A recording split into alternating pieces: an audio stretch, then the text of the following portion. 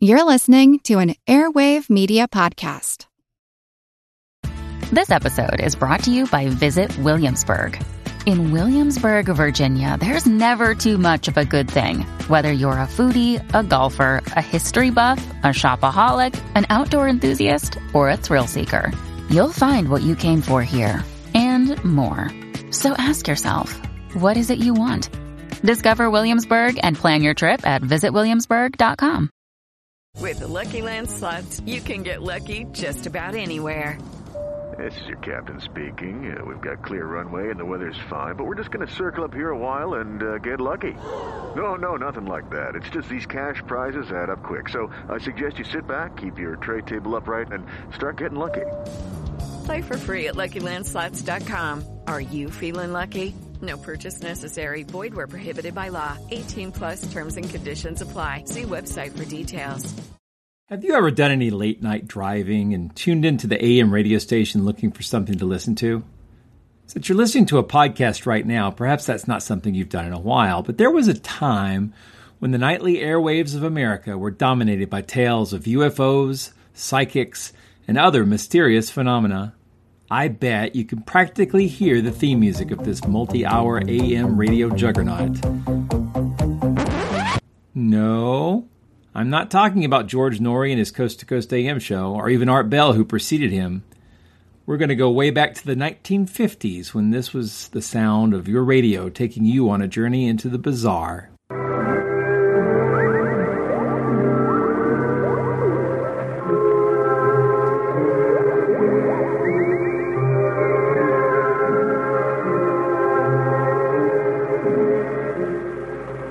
My name is Long John. We call this the party line. We're around from midnight to 5:30, 6 mornings during the week. Monday mornings, we get started about 1. We continue through till 5:30. That means we're around for 37 and a half hours a week. Before Noory, before Bell, there was Long John Nebel. It's actually quite unlike anything we've ever seen before. A giant, hairy creature, part ape, part man. In Loch Ness, a 24-mile-long bottomless lake in the Highlands of Scotland. It's a creature known as the Loch Ness Monster.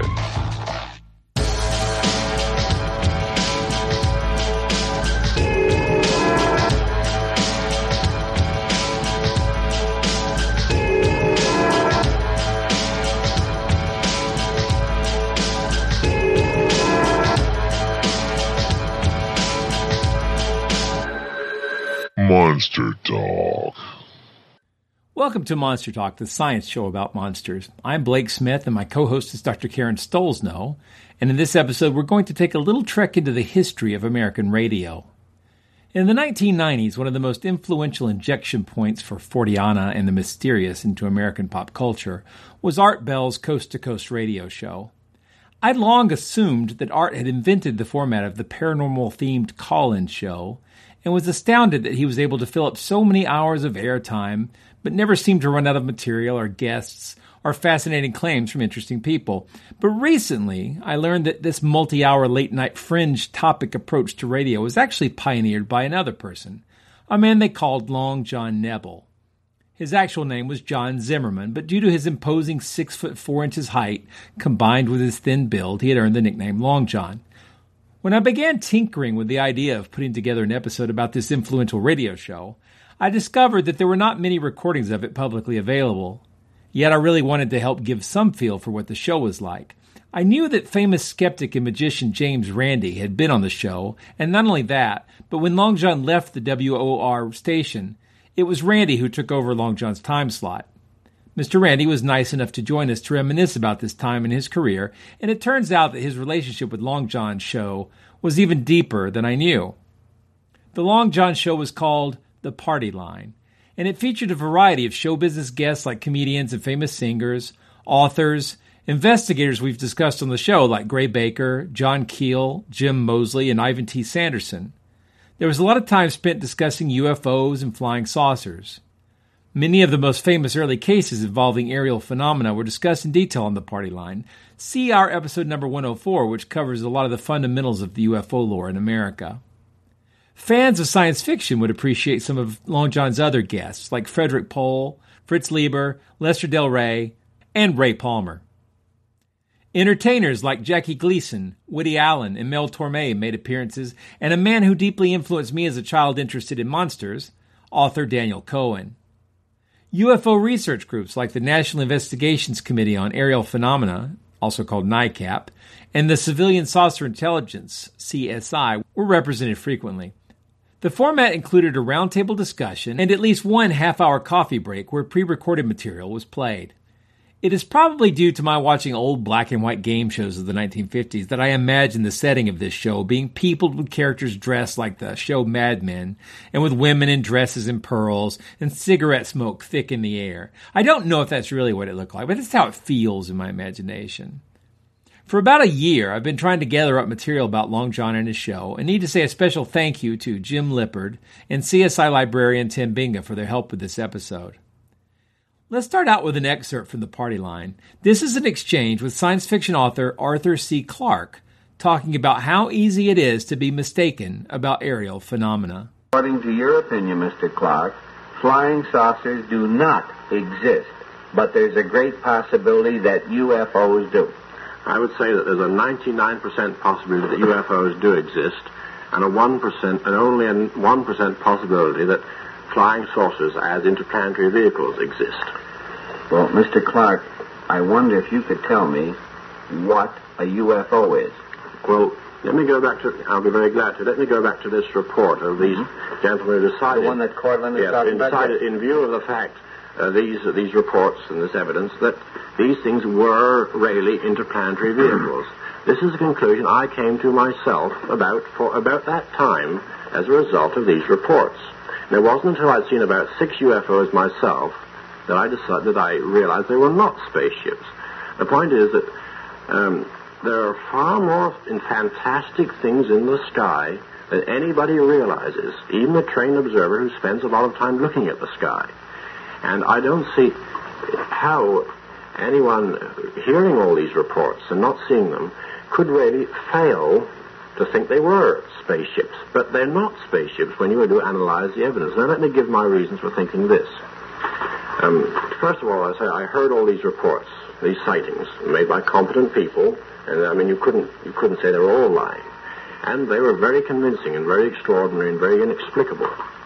And then, as I traveled around the world, I've been around the world a couple of times in the last 5 years, I saw quite a few strange things. And I have now seen, I've just been listing them, I have seen 6 UFOs. By that I mean objects which were quite inexplicable when I saw them, which could easily have been interpreted as spaceships, which took a lot of explaining, and often the explanations were so fantastic I almost hesitate to give them. But in every case I was able to find out what they were. But I'm sure that 99% of the people who'd seen them would have decided they were spaceships, but they were not. And this is happening all the time. Now, can I give some examples of things I saw to show you what I mean? Please do. Well, I was in London one day, on bright summer's day, somewhere near Regent Street, and I saw a lot of people looking up at the sky. And I looked up too, and there, a long way up, were 2 black spheres, close together, quite motionless in the sky. There was a very strong wind blowing at the time, and these 2 black discs or spheres just were absolutely motionless over the center of London. I will come back to this in a minute. I'll go on to my next sighting. I was in Brisbane, Australia, on my first underwater expedition to the Great Barrier Reef, and one evening I was in a building about 5 or 6 floors up, looking out towards the sunset, and I saw to my astonishment a whole string of brilliant silver discs, roughly elliptical, flip-flopping across the horizon quite slowly with a curious oscillating movement. And I said, good heavens, this is it, you see. And I watched them go right across the sky, and this was absolutely convincing, these oscillating silver discs moving slowly. Well, that was the second case. I'll give you a third case before I come back to the earlier 2, if you don't mind me taking so much of your time. Again, I was in Australia, in Sydney, and I saw an extraordinarily shaped cloud. It looked like a cloud, except it had rather solid edges. hanging above the city of Sydney. And this again was a strong wind blowing, and this cloud stayed in the same place and slightly altered its shape, but it looked like an amoeba. It was hanging over Sydney, and in one place, despite the fact there was a very strong wind blowing. But I've given these three things, and I'd like to know if you... I'll tell them to you. Can you explain them? I'll tell you what they were in a minute, but these are the things I saw. I'm describing them as carefully as I can. Would you care to try? The two black discs in a high wind, motionless over the middle of London. The string of silver ellipses flip-flopping across the sky along the horizon. And this weird amoeba-shaped cloud, motionless in a high wind over the middle of the great city. No, these sound like regular descriptions.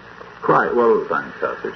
And I mean... I'd like to hear what you... well, now, if anyone had told me they had seen these things, I would have been forced to accept them as inexplicable flying saucers, perhaps some kind of artifact.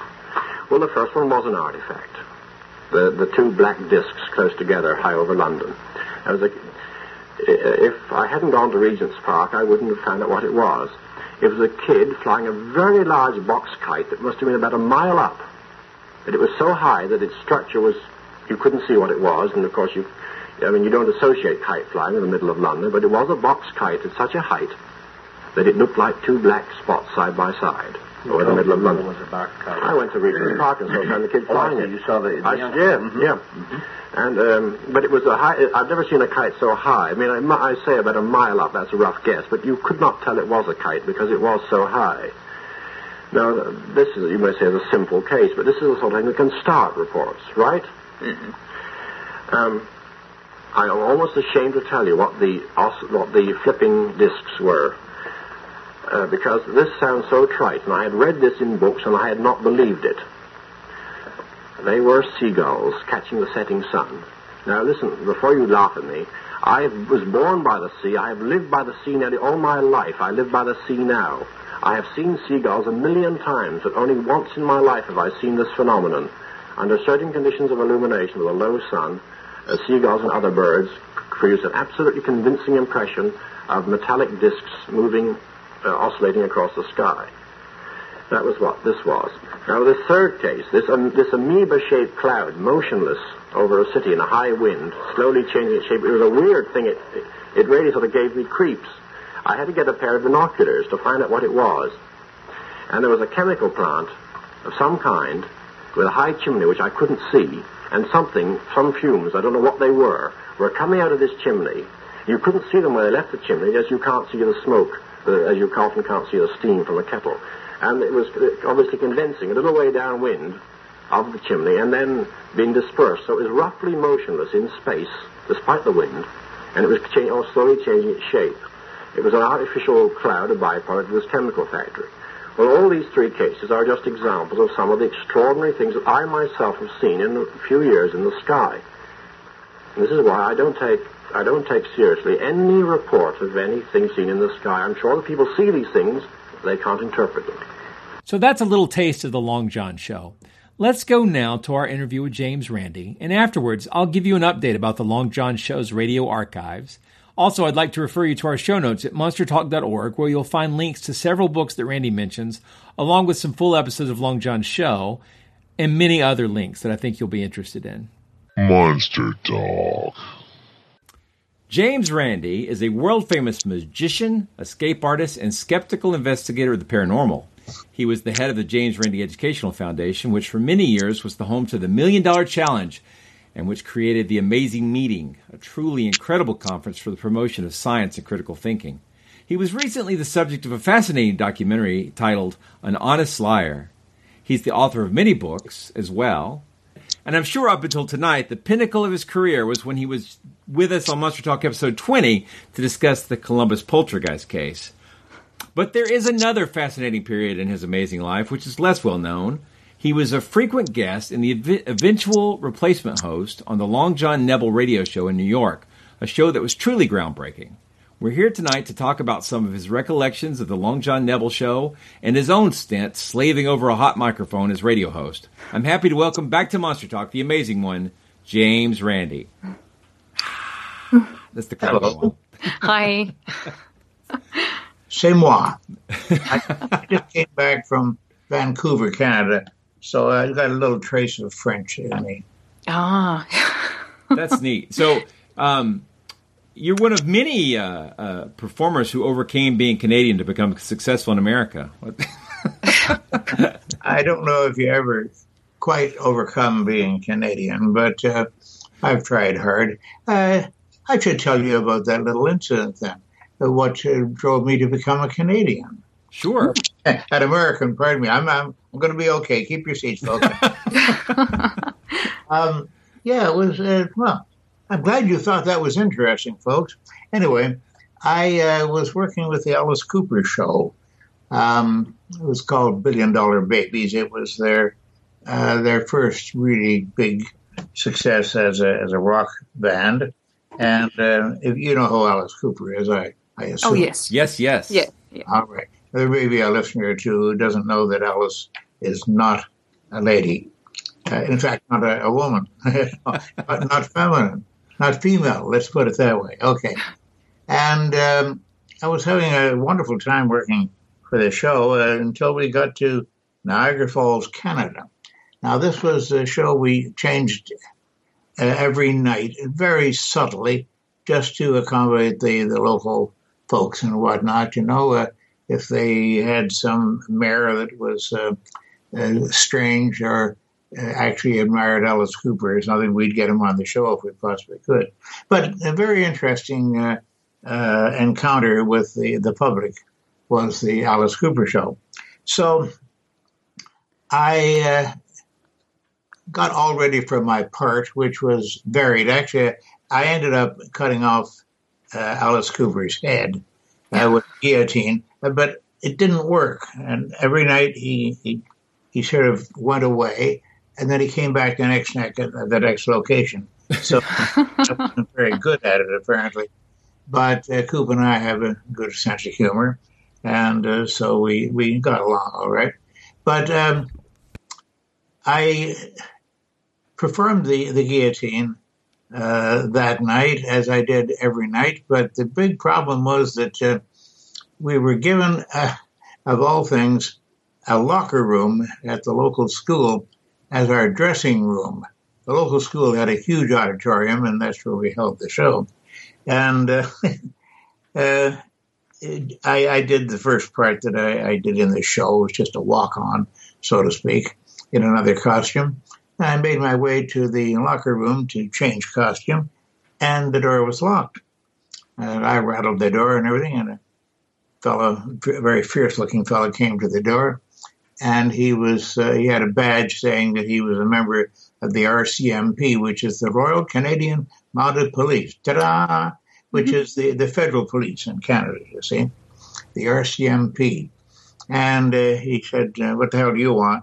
And said, and I said, well, this is my dressing room for one thing, and I've got to get ready for the next part of the show. And then I saw what they were doing. They were tearing the place up. They were literally ransacking the place. It turned out that they were quite pissed off they hadn't found any narcotics, because, you know, how rock and roll musicians, I'm sorry, keep your seats. Musicians they're supposed to be on dope all the time. And they had torn the place apart, literally tearing the doors off some lockers that had padlocks on them. And they messed up the props and everything. And I headed out of there and got backstage and told the manager, I said, we're going to have a hell of a time now. I can't get to the props. And the stretched out version you've just heard, but it turned out that we did the show. Somehow we did the show because we were very versatile. We had backups for all kinds of things.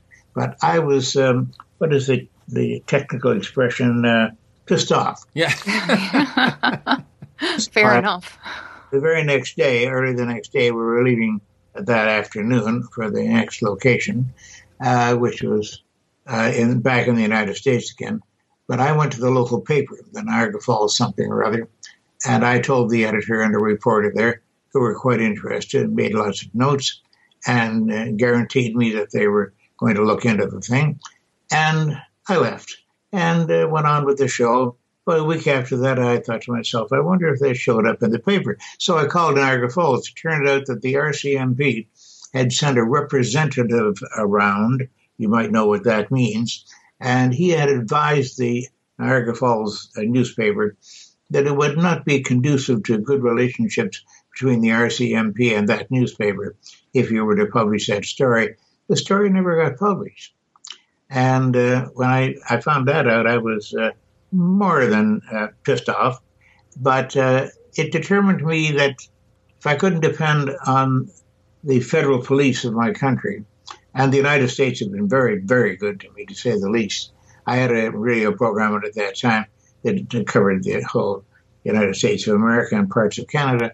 So I took out American citizenship, and I've been an American ever since. And that's what made me into an American citizen.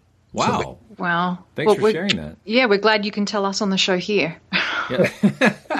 But forget what I just said, though, because I wouldn't want that to get out to anyone else. Well, as long as we're not recording it, I don't think there's any issues. Yeah, it's fine. Edit. So, moving right along. So, speaking of radio, nice segue. We're actually wanting to talk about your time in radio in America. Mm-hmm. And so my understanding is, obviously you know this better than I do, but that you began, you may have actually done more than this, but that you got involved with the Long John Nebel show as a guest initially. Yeah, I was the first guest he ever had. Really? Oh, wow. Oh, yeah. Oh, no. That's the very first guest, and we did it out of Carteret, New Jersey, because WOR, AM and FM, that's the call letters of the station, or were at that time. It's WORR now. I don't know why. Maybe because I left. I'm not sure. But we used to do it out of Carteret, New Jersey, and John just called me one day. Now, I had known him because I'd recorded a few small shows with him at his apartment. He used to prepare drop-in announcements for various stations around the USA, and he would call me in for amusement and a few other things, and to say some funny things. And so I knew him that way. He called me one day and he said, what are you doing tonight? And I said, not much. I'm going to go to sleep, like most people do. And he said, no. I'd like you to come out to Carteret, New Jersey. They've just given me this radio show. And I said, oh, okay, I guess so. I wasn't too frightened of it or too impressed by it, you see. But Carteret, New Jersey turned out to be a pig farm. I mean, literally pig farm. And it was odoriferous, to say the least. And it had another interesting thing going for it. The studio, now there's a huge antenna. Imagine the Eiffel Tower rising right outside of a little shack in the country, which was a pig farm. This was 100,000 watts. Now, they don't issue licenses for stations with that kind of power now because they don't need to. But this really reached, as I said, right across the United States and down into Mexico and parts of Canada. And this was after midnight, too.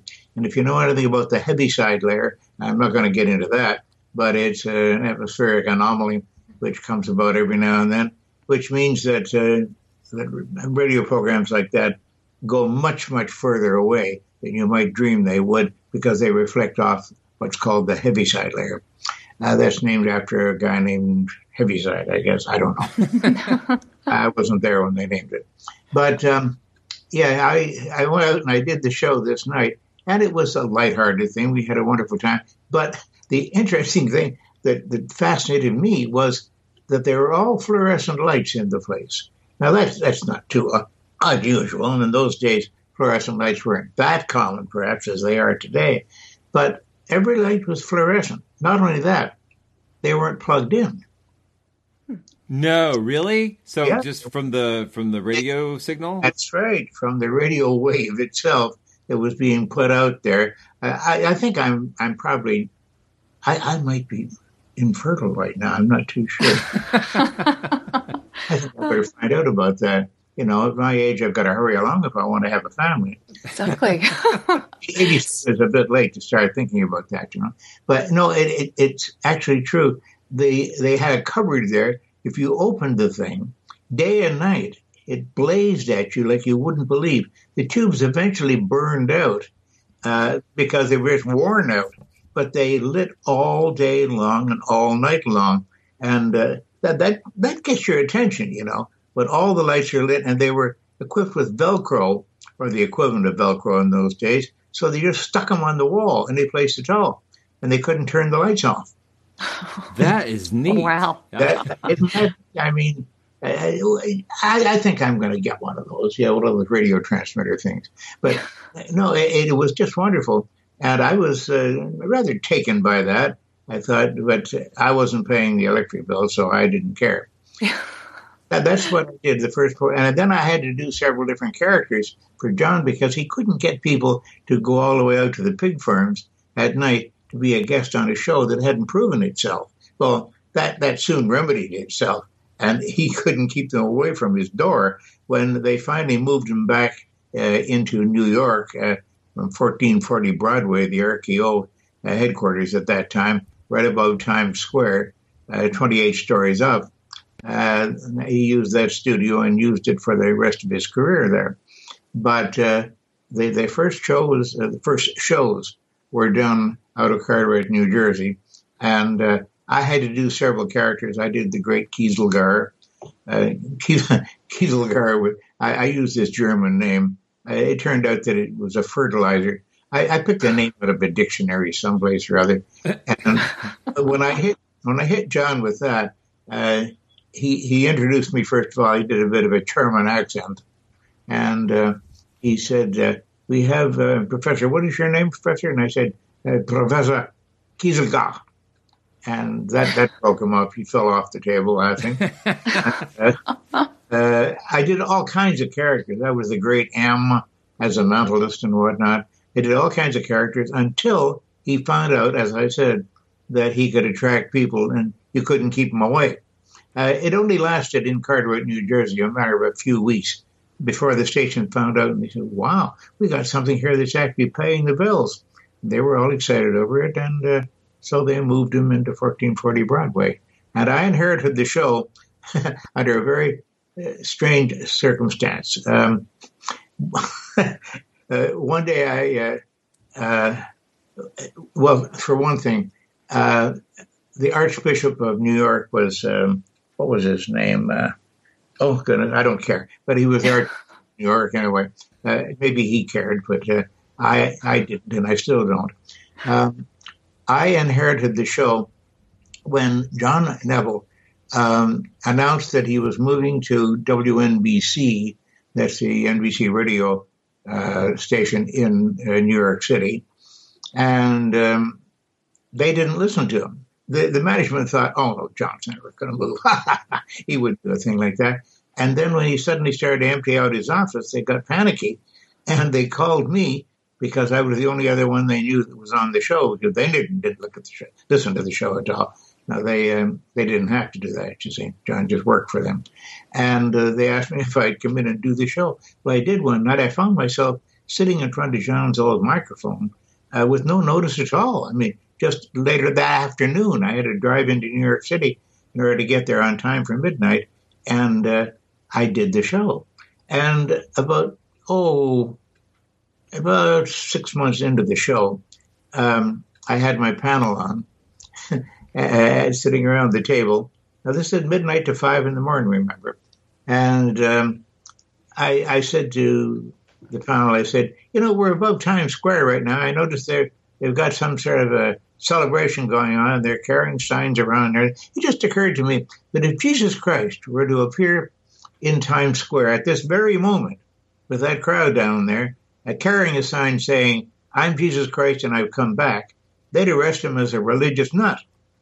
And I got a bit of a laugh from the folks around the table. I went on with the program. We finished it. I went home at 5 o'clock in the morning. And at about 7 o'clock in the morning, I got a call from Jim McAleer, who was the program director. He said, get back here into the city right now. No excuses. And clicked down with the phone. I thought, what have I done? I didn't write it to the comment that had been made on the show. But when I got back in, they said, you called Jesus Christ a religious nut on the radio last night. And that was heard by millions of people across the United States, Canada, and Mexico. And I said, no, I didn't.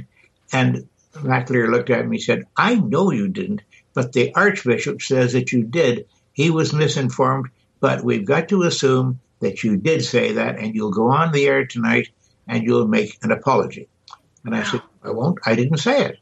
And he said, you will make an apology. That's it. And I said, no, I won't. And I lost my job. Now, I could have had a big fuss and fume, but I thought, if they're going to dismiss me over a stupid little thing like this, I can't be bothered with these people. I think I'm going to go back to being a magician. And that's exactly what I did. Well, the irony is Jesus would have totally forgiven you. But oh, yeah. Well, that reminds me of John Lennon saying that the Beatles were bigger than Jesus Christ and that whole fiasco. Exactly. So I beat John Lennon to it. Can you imagine? Yeah, you did. Imagine.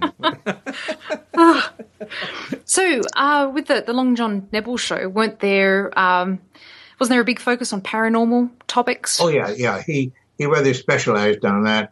And he did anything to produce strife. He wanted to be arguing with people. There were some well-known people that I have no idea what happened to Paris Flamande, for example, but that's the kind of fancy name that a lot of people had that were on that program. Oh, it was a fascinating program. There's no question of it. I'm talking about the Nebel show now. And I replaced it only for a year. And then I had the disaster of having Jesus Christ come out against me.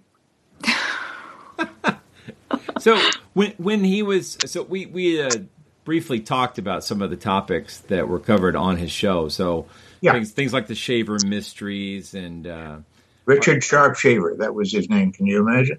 No, honestly, I think I first heard about this about a year ago, and I felt like I was reasonably well informed about various crack pottery, if that's a phrase. Now it is.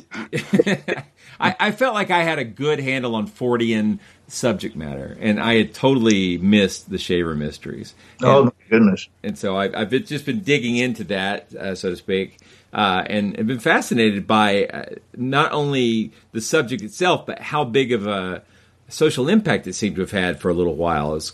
Oh, yeah. No, we caused quite a fuss, I think anything that we could raise on the program, I'm talking about the Long John Nebel show and my show, but on the Nebel show, even when he went to WNBC, he carried on for a few years, I believe. I don't recall that whole event very well, his association with WNBC.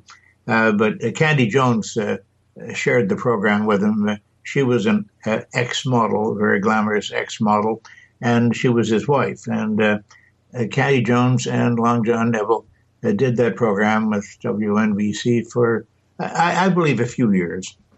Yeah. So, what? Could you talk about the format just a little bit? I mean, because there aren't a lot of recordings left of it, and I'm curious, like, even from what might seem mundane, but like literally, like, how did the commercials get fed in? What was it like? Well, John used to handle the commercials himself. He did that with WOR as well, as I did when I inherited the program.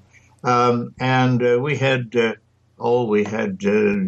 jewelers, and we had people who made all kinds of strange devices and machines and did plumbing, and the widest variety of sponsors you could possibly imagine. But when he went with WNBC, he had some major sponsors, of course, and they sort of loved him because he did something quite illegal. For a 60-second commercial, he'd take at least 3 minutes because he would just chat with the customers out there who were going to possibly buy the product. And that's not allowed nowadays. You can't get away with that. But WNBC was very happy with that. And you mentioned John's wife, Candy, and I heard a story some time ago that she claimed to be a victim of CIA mind control. Do you know anything about that at all? Oh, I certainly do. Okay. And John was a hypochondriac. And you have no idea how strong it was. We used to when we at WOR, when I was a guest on his show, we used to. Walter McDonough was one of the engineers. He's well deceased now, so he won't mind. He and I used to work up schemes whereby we'd get John worried about some disease or other, you see. And what we do is sort of time it so that when John walked into the station, and I'd be sitting there in the control room with the rest of the guys, and I'd say something like, "It's a terrible disease, you know, and the skin it peels off the back of your throat. Can you imagine?" And of course, they would titter at this, you see, but I'd try to keep them down so that John wouldn't tumble to it, you see, and John would immediately light up and say, "Disease?" And yes, it's how cruel. Should watch out for it, John. I just heard about it from a doctor friend. The skin at the back of your throat starts to peel off, and it sticks to your tongue. It's very nasty when you're swallowing. It's hard to control. I'm sure it must be a dreadful thing, and they tell me there's no cure for it. Now, this is the kind of thing we would do. I sort of instigated it, I'm sure. I plead guilty in that respect. And John would be going on and this kind of thing, thinking that maybe he had it, you see. Yes. I would suspect probably 5% of our audience is desperately looking for a glass of water right now. Yeah. And some Listerine or something. Yeah. That happened we did an episode on parasites, and it appears that if you just discuss parasites getting into your skin and making you itchy and the way that they sort of crawl under your skin. It worked on me. Right, yeah, exactly. You have to have at least two of them, you know. Oh, exactly. Parasites, get it? That's how bad the humor was on my show, yeah. That's quality material for this show, I promise you. No, John was subject to that sort of thing, and we could put him on so many different ways if we wanted to talk about sickness or disease or fever or anything. He had a thermometer in his desk, right in the studio, in Studio 2A. He had an actual thermometer there, and every now and then he would sit there talking to people with a thermometer sticking out of the corner of his mouth because he wanted to make sure his body temperature was okay. Wow. And that's serious. When they called him Long John because of his height and thinness, right? Yeah. Mm-hmm. And so he was a fairly tall, very, very slender person. Yeah. Oh, by the way, I must say there's a book out called, I think it's just called Long John Neville. I came upon it in my local library when I was looking for something else altogether. You remember libraries? This is where we used to go for information. It's actually a building with a lot of books in it. Haven't heard of it. You may not know about that, of course. No. I understand. Young folks. Is it like a Kindle? What? Yeah, sort of. Yeah, it is sort of like that, except it's paper. Well, it's a long story. But anyway, I found this book. I think it was just called, as I say, Long John Neville. And I was fascinated. I just opened it up. And, of course, the first thing I did is turn to the back and look for my name to be mentioned. That book is written entirely about the career of Long John Neville from the moment he started life, I guess. My name doesn't appear anywhere in the book.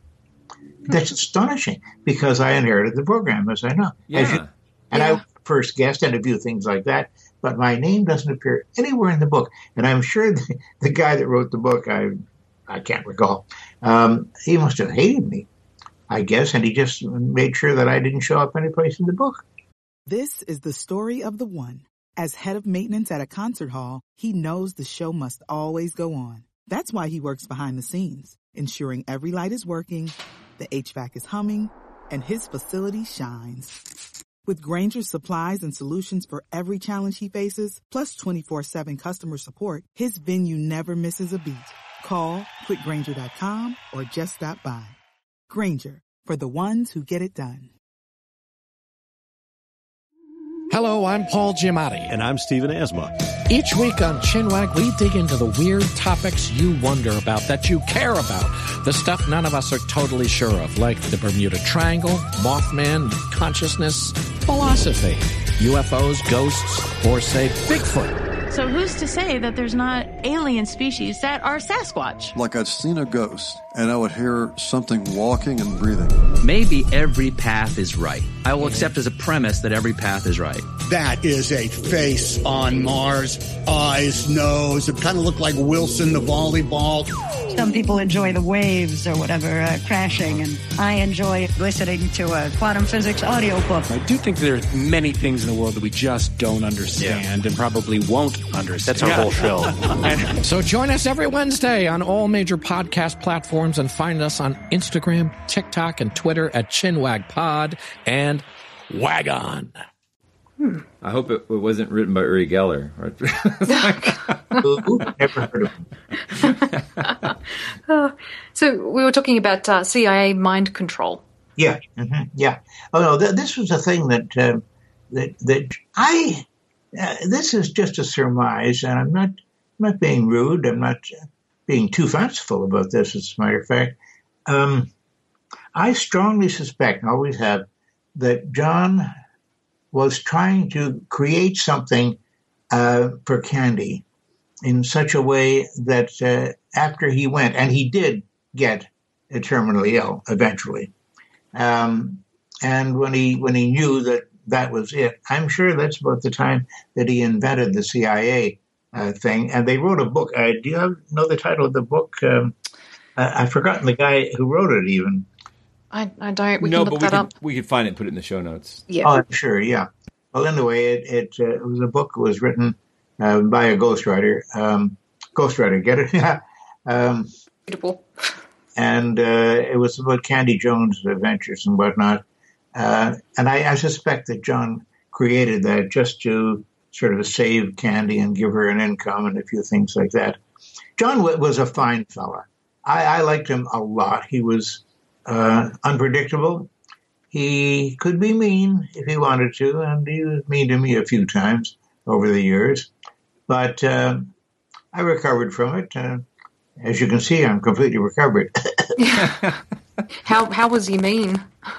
He could be mean. He would take umbrage at certain things, and certain people would be canceled off the program and told they would never be back to the program when he was feeling irritable. I never experienced that. He needed me for the first 2 weeks, I can tell you that. He needed me to do all the characters like Dr. Kieselgar and the Great M. But no, I never had any of his anger foisted on me. Well, so in addition to the UFOs and the sort of paranormal topics, he also had on some very prominent science people, and I'm sure he must have had on celebrities as well. Were there any notable guests that you got to panel with that you enjoyed the experience or would like to talk about? This was the first time that this gentleman ever appeared on the public media. Do you know the name Wolfgang Puck? Yes. Yeah. The chef. That's right. The chef, very famous chef, and very wealthy and well-to-do chef, I'm sure. If he's still with us, I'm not sure that Wolfgang Puck still exists. But that was the first time he ever appeared on anything. He was a nervous wreck. He sat in front of the microphone, and he had a very hard... He presented himself very well, but he did the whole damn show, one whole night of the show, just giving out recipes and a few things like that. And he got back in the program several times. And then he took off and became very famous, and he didn't need radio anymore, I guess. But Wolfgang Puck, I remember that very well. And there were many other people who made first appearances on those shows, most of them authors. Lester Del Rey, that was you don't know the name Lester Del Rey, I don't suppose. And I do. Del Rey, the science fiction. Okay. Yeah. I was a very close friend of Lester's and his wife, Judy Lynn. They lived with just sort of 8 or 10 blocks away from me in New Jersey, as a matter of fact, when I made my home out there in Rumson, New Jersey. Ta-da! that doesn't exist. My home doesn't exist anymore, by the way. They wiped out the entire block and street, and they turned it into a housing project. I mean, duh. You know, what do they do with your house? Oh, and that's a secret I'll share with you and with your audience. Before I left my house, I 27 Rumsey Road in Rumson, New Jersey. You can go and look for it. It's not there anymore. But, I actually had a steel box. I'm holding my hands up in front of myself now. About 14 inches by 6 inches deep by 12 inches the other way. A steel box, steel lid, of course, on it, and had a big combination padlock. And I left a time capsule behind in the living room. It was a cathedral-style house with a huge 2-story tall cathedral ceiling in the main room, and in a clothes cupboard at the front of the building, I pulled up some floorboards and I lowered this steel box in there as sort of a time capsule before I moved out of the house and moved away to Florida. And so someplace under Rumson, New Jersey, is a steel box that I think will never be uncovered or recovered now, unless somebody wants to go out there with a big shovel and start digging it up. And it had the local newspapers and various other magazines and such of the day, a time capsule. It's sort of fun. And I don't think anyone's going to give us a call and say, hey, I just found it, because it's really buried rather deeply now, I'm sure. Buried treasure. I was about to say, considering your background with mind tricks, I would not be shocked if when they open it, it's got like the 20 winning lottery tickets for 20 years in a row or something. Something like that, yeah. And the lottery ticket is number 4. Yeah. Oh, there are going to be people who go looking for this, I think. Yeah. So, in the arc of your career, as you transition from pure entertainment to becoming this icon of skeptical thinking, how did interacting with these kind of UFO paranormal guests work out with you? I mean, like, was that all entertainment, or did you grill them on their facts, or how did that work? Oh yeah, no, I was quite their adversary. And, well, there was Andrew Sinatra, the psychic barber, and a few people like that. I'm making this up, but these are actual guests that we had on the show. They're all kind and psychics. Sometimes we would get somebody in there who wanted to make psychic pretensions. And he didn't usually last most of the program. He would spend maybe 40 minutes in there until we wiped him out pretty well. We went on with discussing other things. A lot of people walked out of our studio. I saw the back of a lot of people going out the studio door, I can tell you. But I had no patience with them whatsoever. I said, prove your case, And they don't really want to prove their case. They want to appear to prove their case.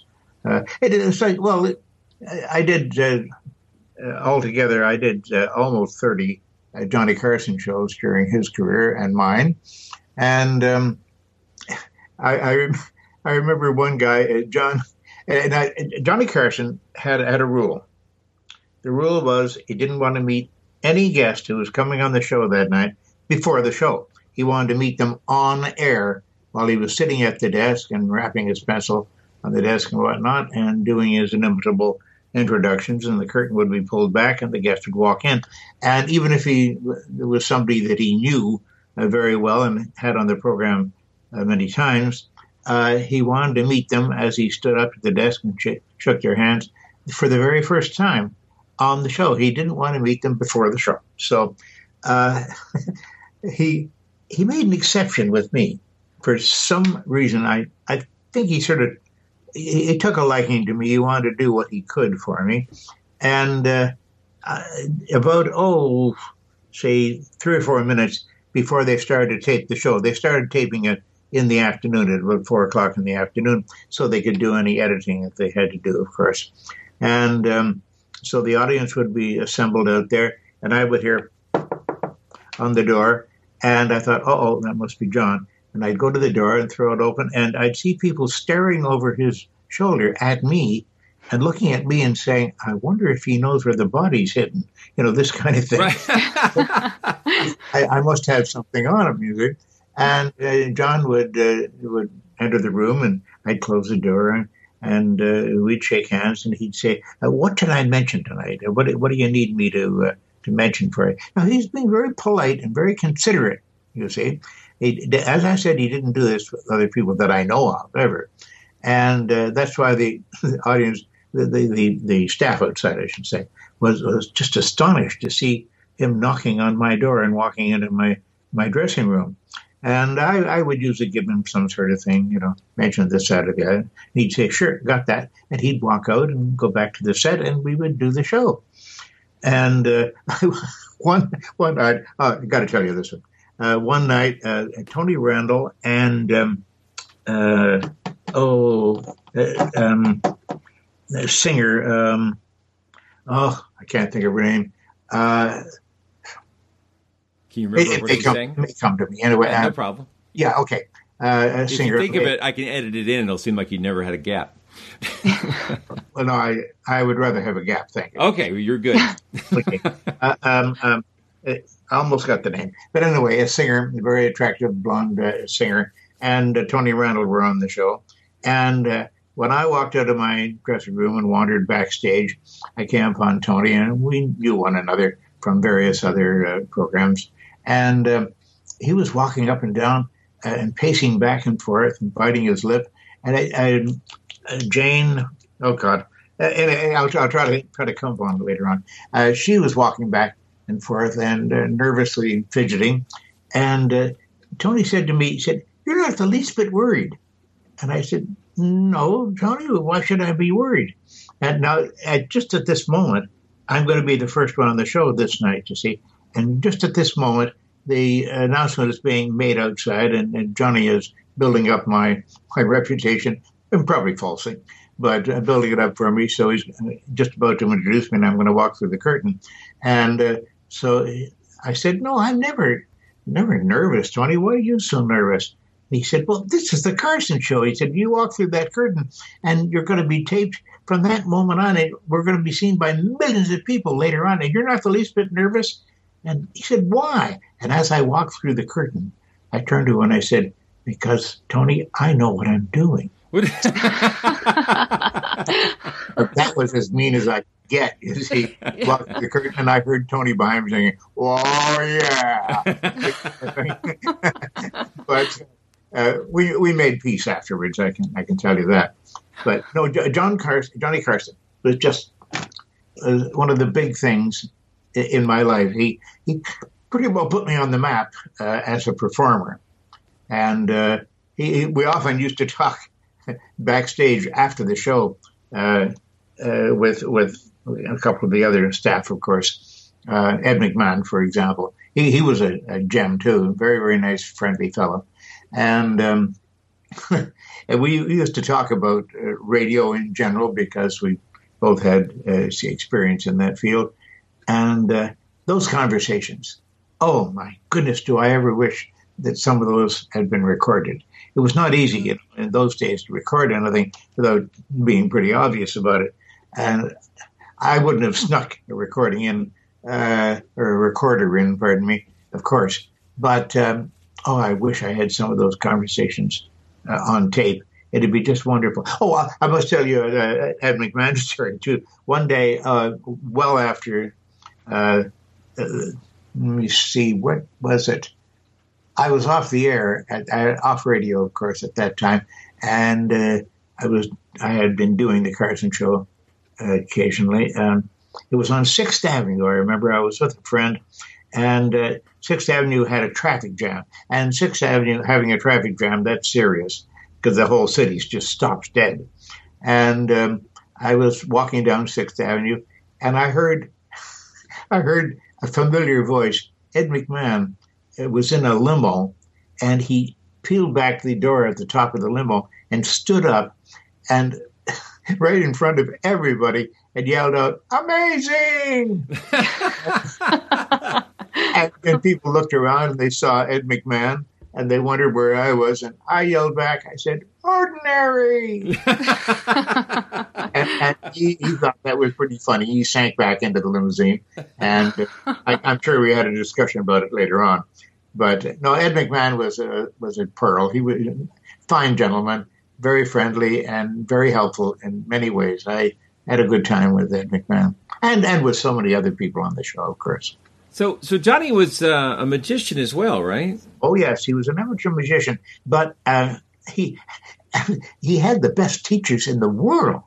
You know, all the people that he had on his program, they would do anything to teach John a magic trick. He was very good at sleight of hand, very, very good at it, and he can handle a deck of cards very well. He never did anything on the show himself as a magic trick.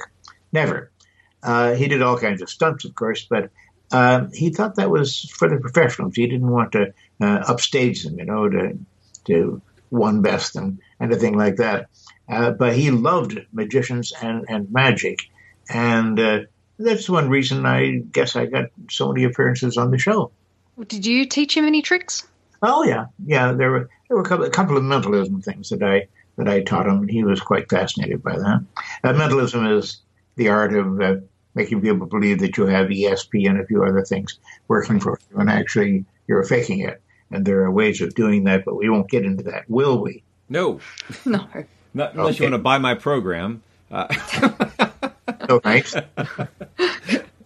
No, I actually did. I went to a magic shop in Vegas recently and picked up a book on mentalism because, you know, the inexpensive one, the tricks from, you know, the 1920s. So I'm sure these have all been outdated. But just looking at the ones I have read, the amount of work that goes into making something look simple is crazy. Yeah. It's crazy. Yeah, it is. You've got to have first of all, you've got to have the basic spirit of what, deception and misdirection and such are really all about. You've got to have some sort of basic knowledge of the deceptive, the art of deception. And most of the magic books don't get that across. They give you the mechanics of how the trick will work, but then you've got to put your personality in on top of that. And there's a wonderful book by a man named Corinda, Corinda, called I'm doing okay with my memory this evening. It's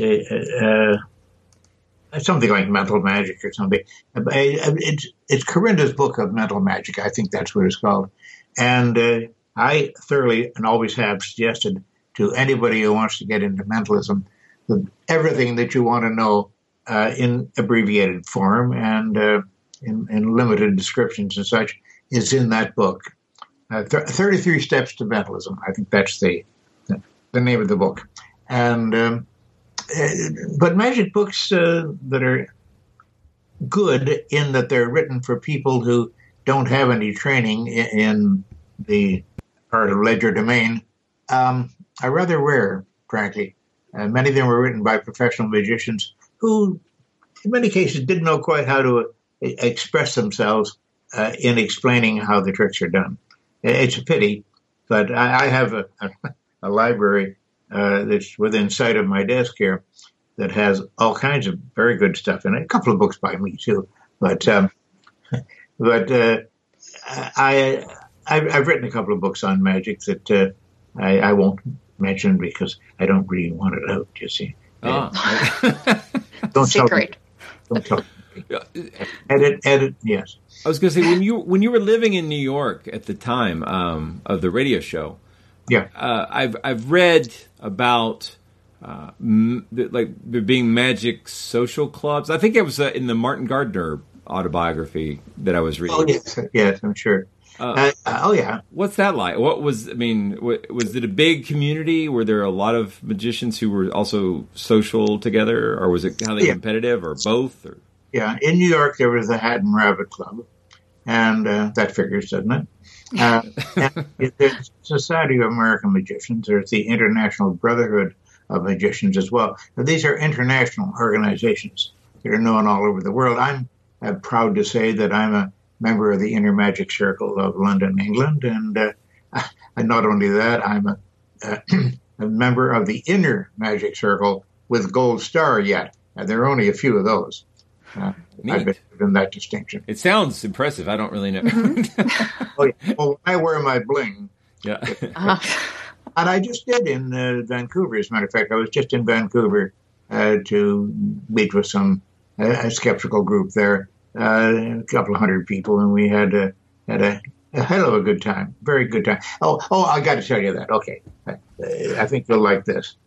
I think you'll like this. Jeez, I hope. Otherwise, they'll switch me off. Never. I just appeared, as I said, in Vancouver, and I read their program. The program has a picture of me on the front of it in full color, ladies and gentlemen, and it listed presentation of a particular award to me as a skeptic and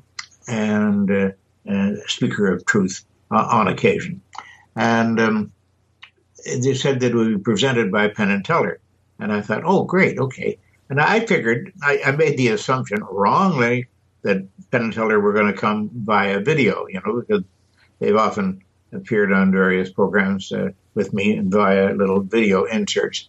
But it turned out they were actually in Vancouver, Canada. How could they possibly? Well, they were doing a show there and a special set of appearances. And when the MC, unknown to me, now I didn't know they were actually going to appear. When Penn and Teller walked in the door, I was most astonished of anybody in the room. What? And as Teller once said to me, that's very good. We got it. That was only about 3 seconds or so. Most people take 7-8 seconds to catch on to that. You're very good. Congratulations, folks. Hey, you did very well. You both laughed at the same time. You got the joke. The joke, ladies and gentlemen, is that Teller doesn't speak, you see. He's not mute. No, he can speak, but he doesn't in his character as Teller and as a magician. And Penn does all the talking. But Penn, by the way, and I gotta say this in great admiration of Penn Jillette. Penn has lost a huge amount of weight. He must have lost at least 100 pounds or so. He has, yeah. Yes, yeah. And you see the show Fool Us, I saw him on that program the first time. I was so shocked. I called him immediately. I said, Penn, I saw you. You look so slender and such. And he said, oh, no, I did it under doctor's supervision because I hadn't seen him in a while in person. And he said, I did it. He lost a pound a day. Now that's great weight loss. You can't do that without a hammer and chisel. To lose a pound a day. But he lost a pound a day. He did it under medical supervision, and he looks great. And one of the reasons was that he was, he was feeling the weight. He had to haul all that weight around, and he had a huge appetite. I'm sure that is less than it used to be, but I'm very proud. Well, I've always been proud to know Penn and Teller, of course. As Teller said to me, no, I did that already. No, I've always been very close to those guys. In fact, I introduced them one to the other many, many years ago. So I'm responsible for Penn and Teller existing.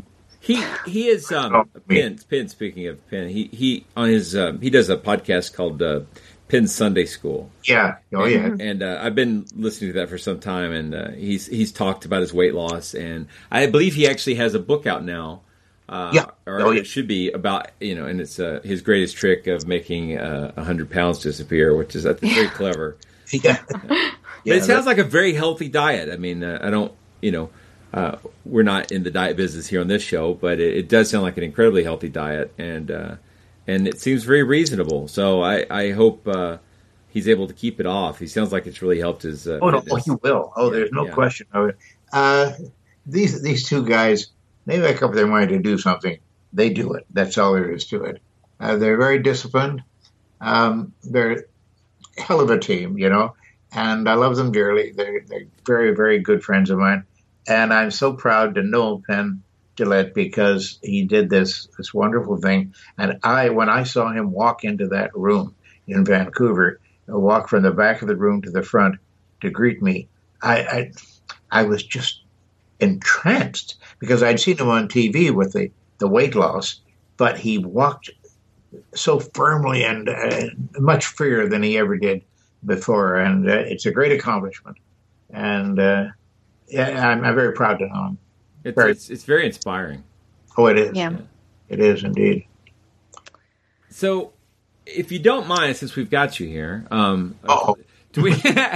Well, I'm thinking about, because here you are, and very dangerous. Yeah. I've got all these questions I've always had about different parts of your career, and one of the ones I'm doing a lot of research on my own about technology and technological advances, and kind of part of that is to refute some of Eric von Daniken's Ancient Astronaut stuff I mean, that's thoroughly debunked, but it's not, I'm trying to teach people more about how technology actually is developed, right?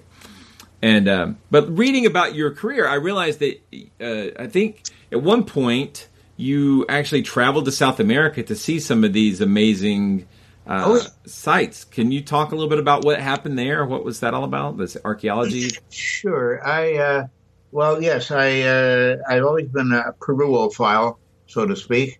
I was just saying to somebody this morning, someone mentioned they'd seen some photographs of Machu Picchu, which is up in the mountains, and that was one of the redoubt of the Inca and his cohorts when the empire sort of retreated. When the Spanish came, Machu Picchu was when I was there in good 35, 40 years ago. It was such a beautiful sight in the mountains. You had to climb. It took a whole day. It really took a whole day. There, they used to have a little hotel at the base of the mountain, and you could stay there overnight, and then you had to set out at dawn to walk up the mountain with the zigzag roads going back and forth. Left and right, left and right, left and right. That's the only, because you couldn't climb straight up the side of that mountain. It was so steep, and it was a huge mountain.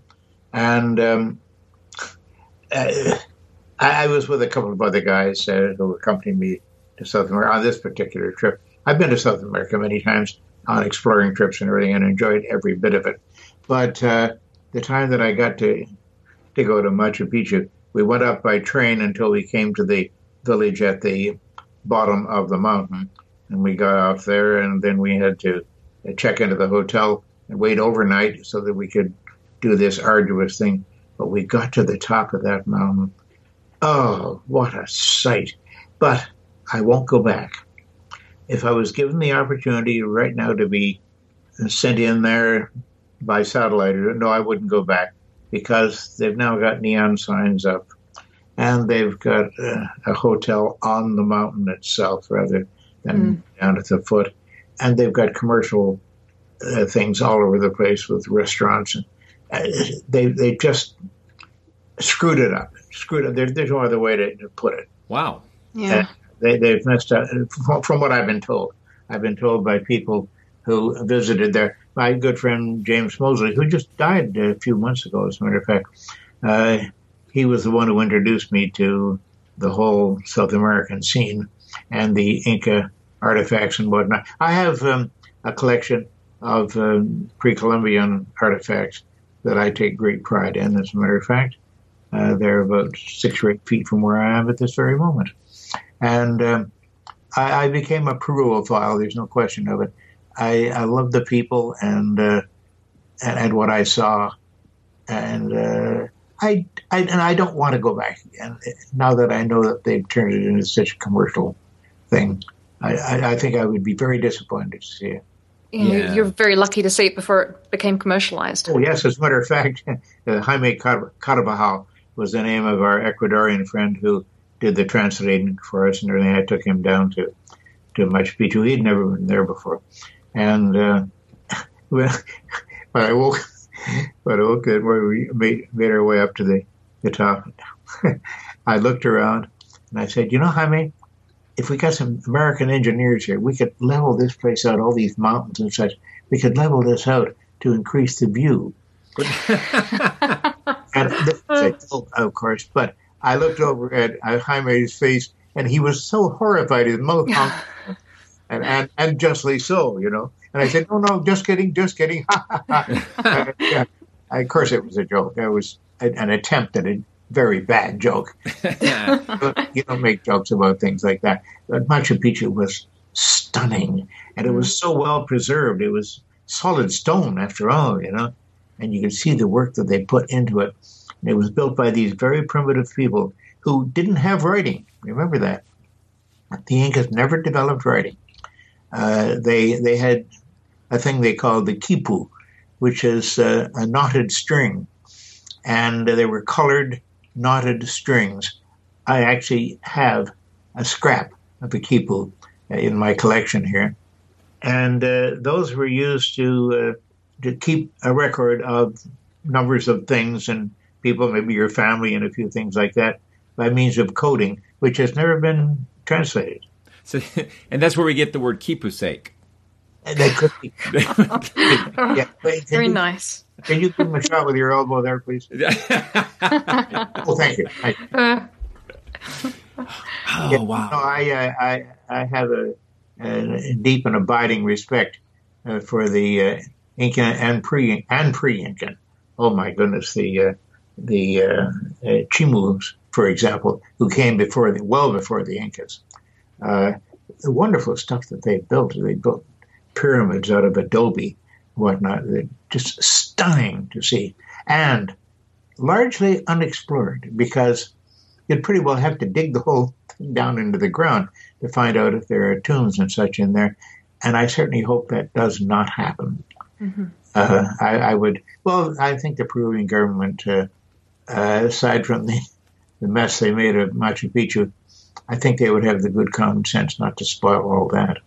Yeah, they're doing some really interesting, I think they're calling it space archaeology, which, unlike the von Daniken stuff, is actually using real space technology from Earth to penetrate the jungles and find all kinds of interesting sites. Oh, and huge discoveries in North Africa, where they can see things under the sand. Isn't it wonderful? It is. It's amazing. So... and I think the advantage, of course, is having trained archaeologists go in. They can keep respect for the cultures, respect for the living people there, and also following strict scientific methodologies to get a better understanding of what's exactly going on. I certainly hope so. It went crazy in Peru, and as I say, I don't want to go back. Because I ought to remember as it was. And I would say another thing, too, about the desert kingdoms of Peru. That's the name of a book by... I used to remember these names. I've forgotten the name of the author. He will forgive me, I'm sure. He's a German author who wrote wonderful books on early Andean civilizations. And the desert kingdoms of Peru, my goodness, you literally, in the Atacama Desert, in that absolutely dry sand, in places where rainfall has never hit the earth. Can you believe that? They've never had a rainfall. That's where the Nazca lines are preserved. Do you know anything about them? Ever heard of them? Oh, yes. Yes, yeah. Oh, yes. Mm-hmm. The Nazca lines, wonderful sight. A wonderful... Maria Reich was a woman that I met there. She was an ancient lady in those days, and I'm sure she doesn't survive today, unfortunately, but she was a beautiful old lady who used to be sort of a mystic. But she lived, pardon me, in the Atacama Desert, and she was a bit of an authority on the area, and she used to invite tourists to do a very, very careful tour of the area, not leaving marks or anything around. Now, a desert where rain has never fallen is all just loose sand, of course.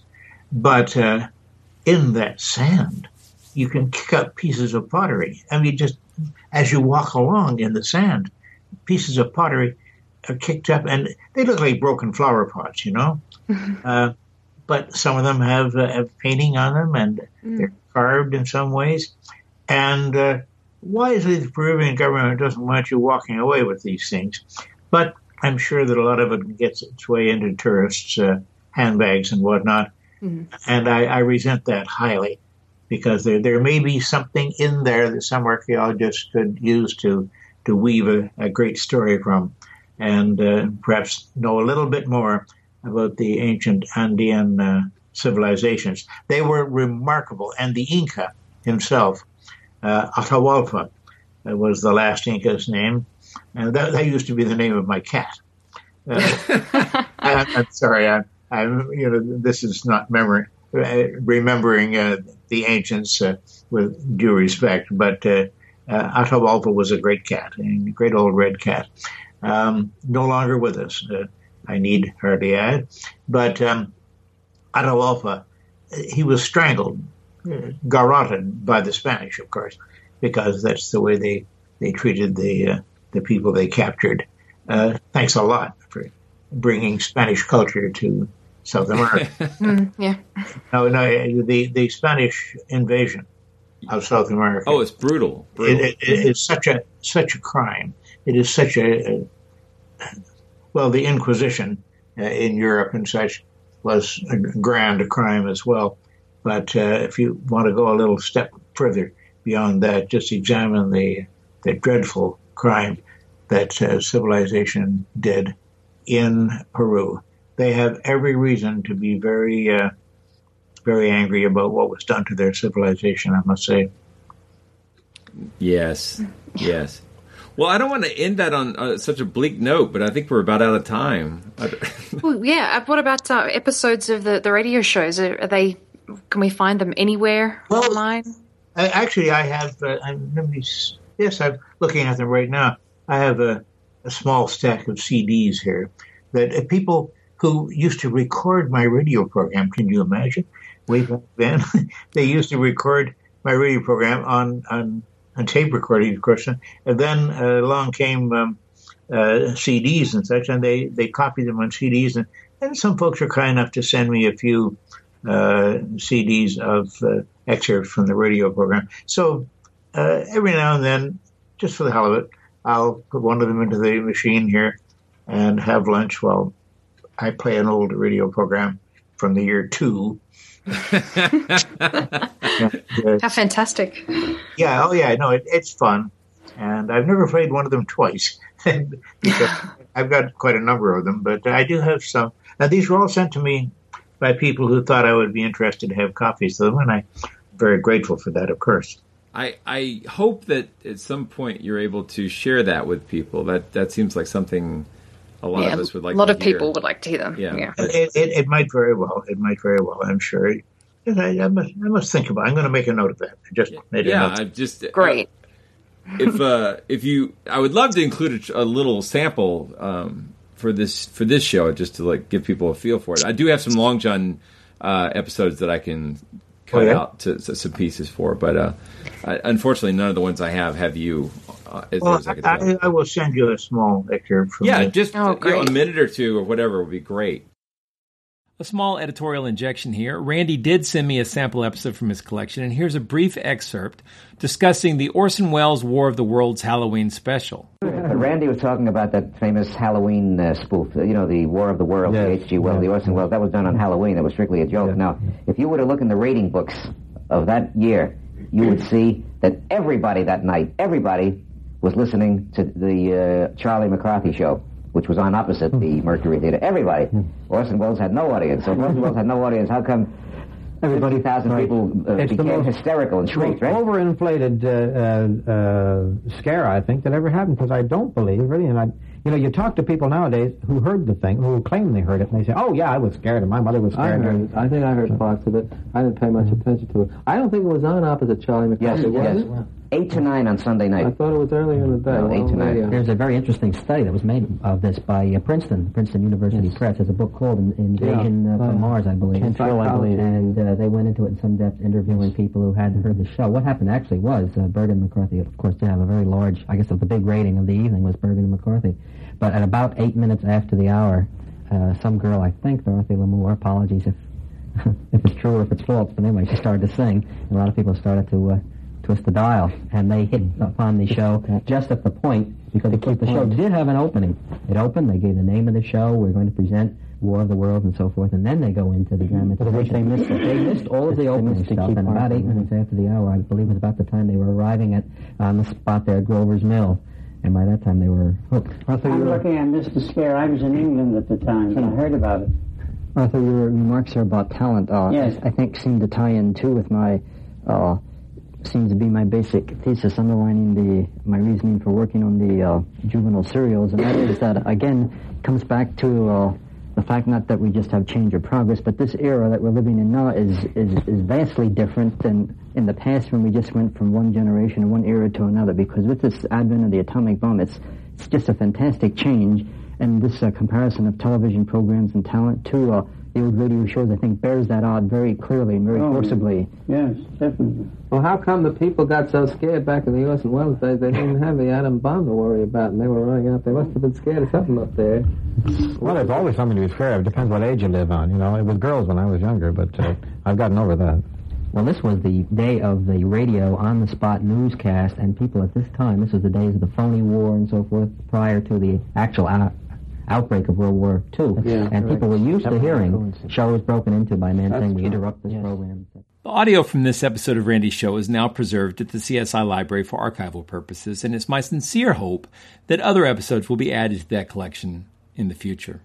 For our regular episodes, we try to ask all of our guests the same last question, and it's been led to some very interesting answers. Oh, no, we don't ever refer to the last question. You see, at my age, I'm sensitive. Another question. An additional question, then. Okay. Since the show is Monster Talk, the science show about monsters, what is your favorite monster? You. Oh, well, that's my wife's favorite one, too. Never heard that one before. Yeah. No, I have a monster named Uri Geller, but... that's a good one. yeah. He's sort of monstrous in some ways. Mm-hmm. But, no, I don't know how to answer that. Let me see. Never thought. I like those answers already. Well, you like them already. Oh, my goodness. I'm pleased, I can see.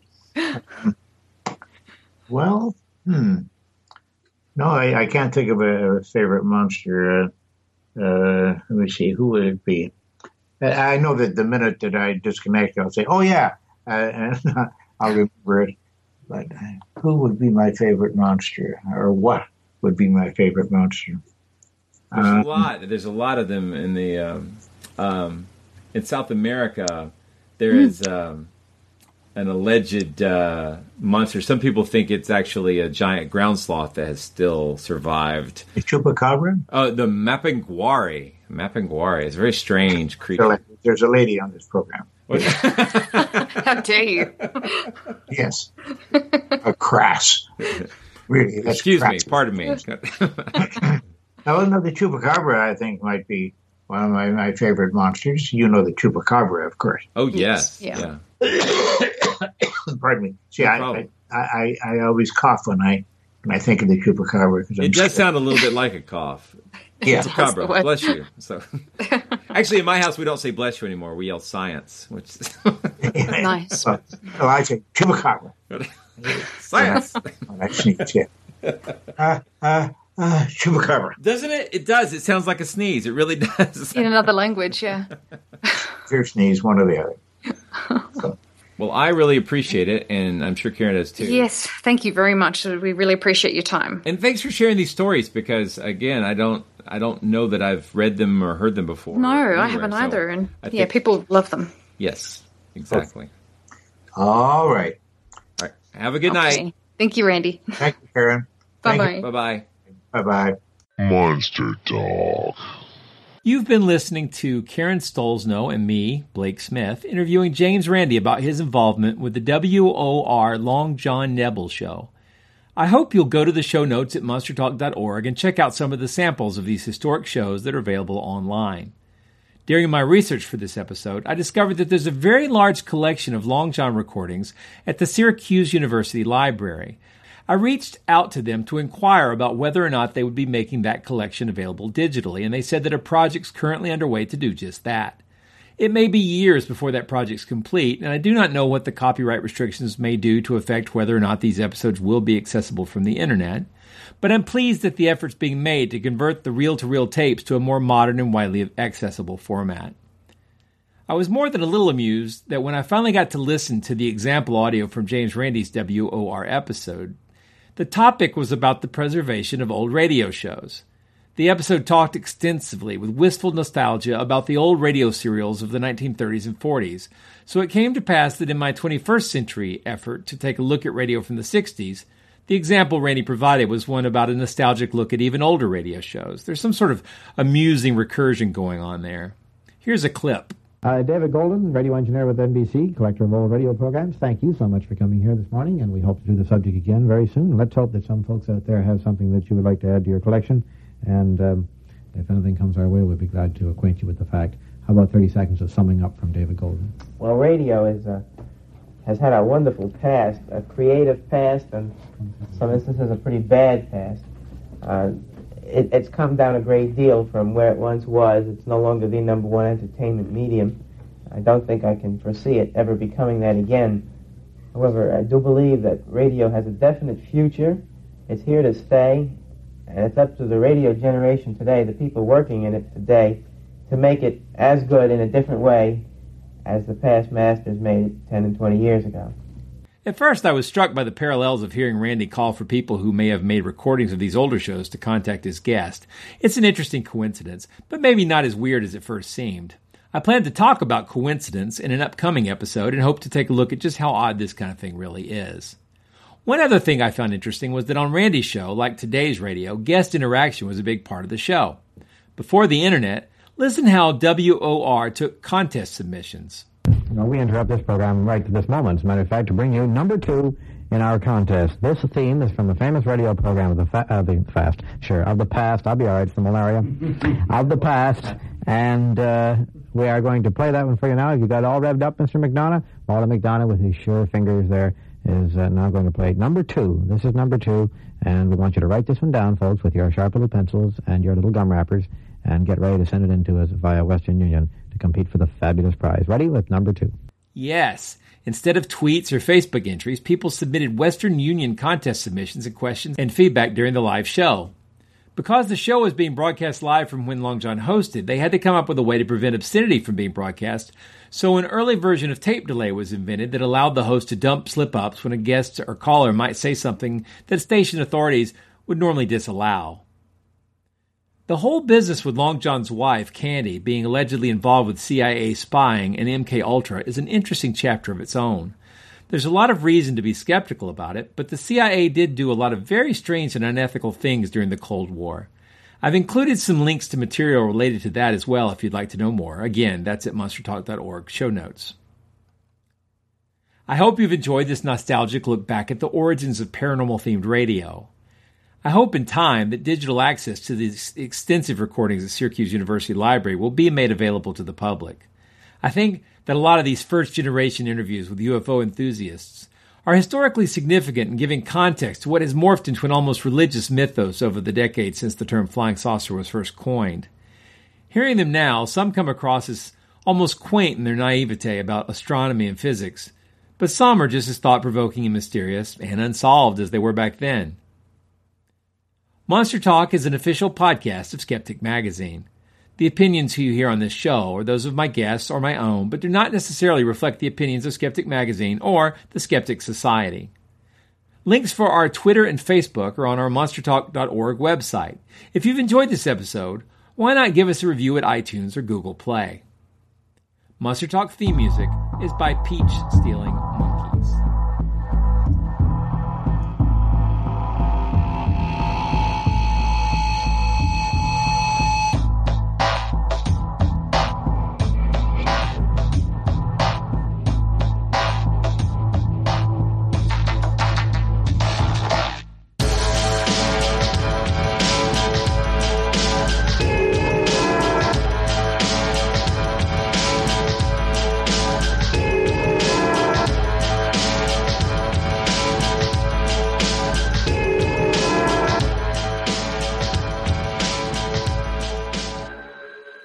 Did you know that you can now subscribe to Skeptic Magazine digitally? Just grab our free Skeptic Magazine app, currently compatible with iOS, Android, PC, Mac, Kindle Fire, Kindle Fire HD, and BlackBerry Playbook. Head over to skeptic.com/magazine/app to find out more and download more of your favorite Skeptic content. Fans of science fiction would appreciate some of Long John's other guests, like Frederick Pohl, Ray Palmer, Fritz Lieber, Lester Del Rey, and Ray Palmer again, apparently. I need to edit that. It is Ryan here, and I have a question for you. What do you do when you win? Like, are you a fist pumper, a woohooer, a hand clapper, a high fiver? I kind of like the high five, but if you want to hone in on those winning moves, check out Chumba Casino. At ChumbaCasino.com, choose from hundreds of social casino-style games for your chance to redeem serious cash prizes. There are new game releases weekly, plus free daily bonuses, so don't wait. Start having the most fun ever at ChumbaCasino.com. No purchase necessary. VGW. Void where prohibited by law. See terms and conditions. 18+.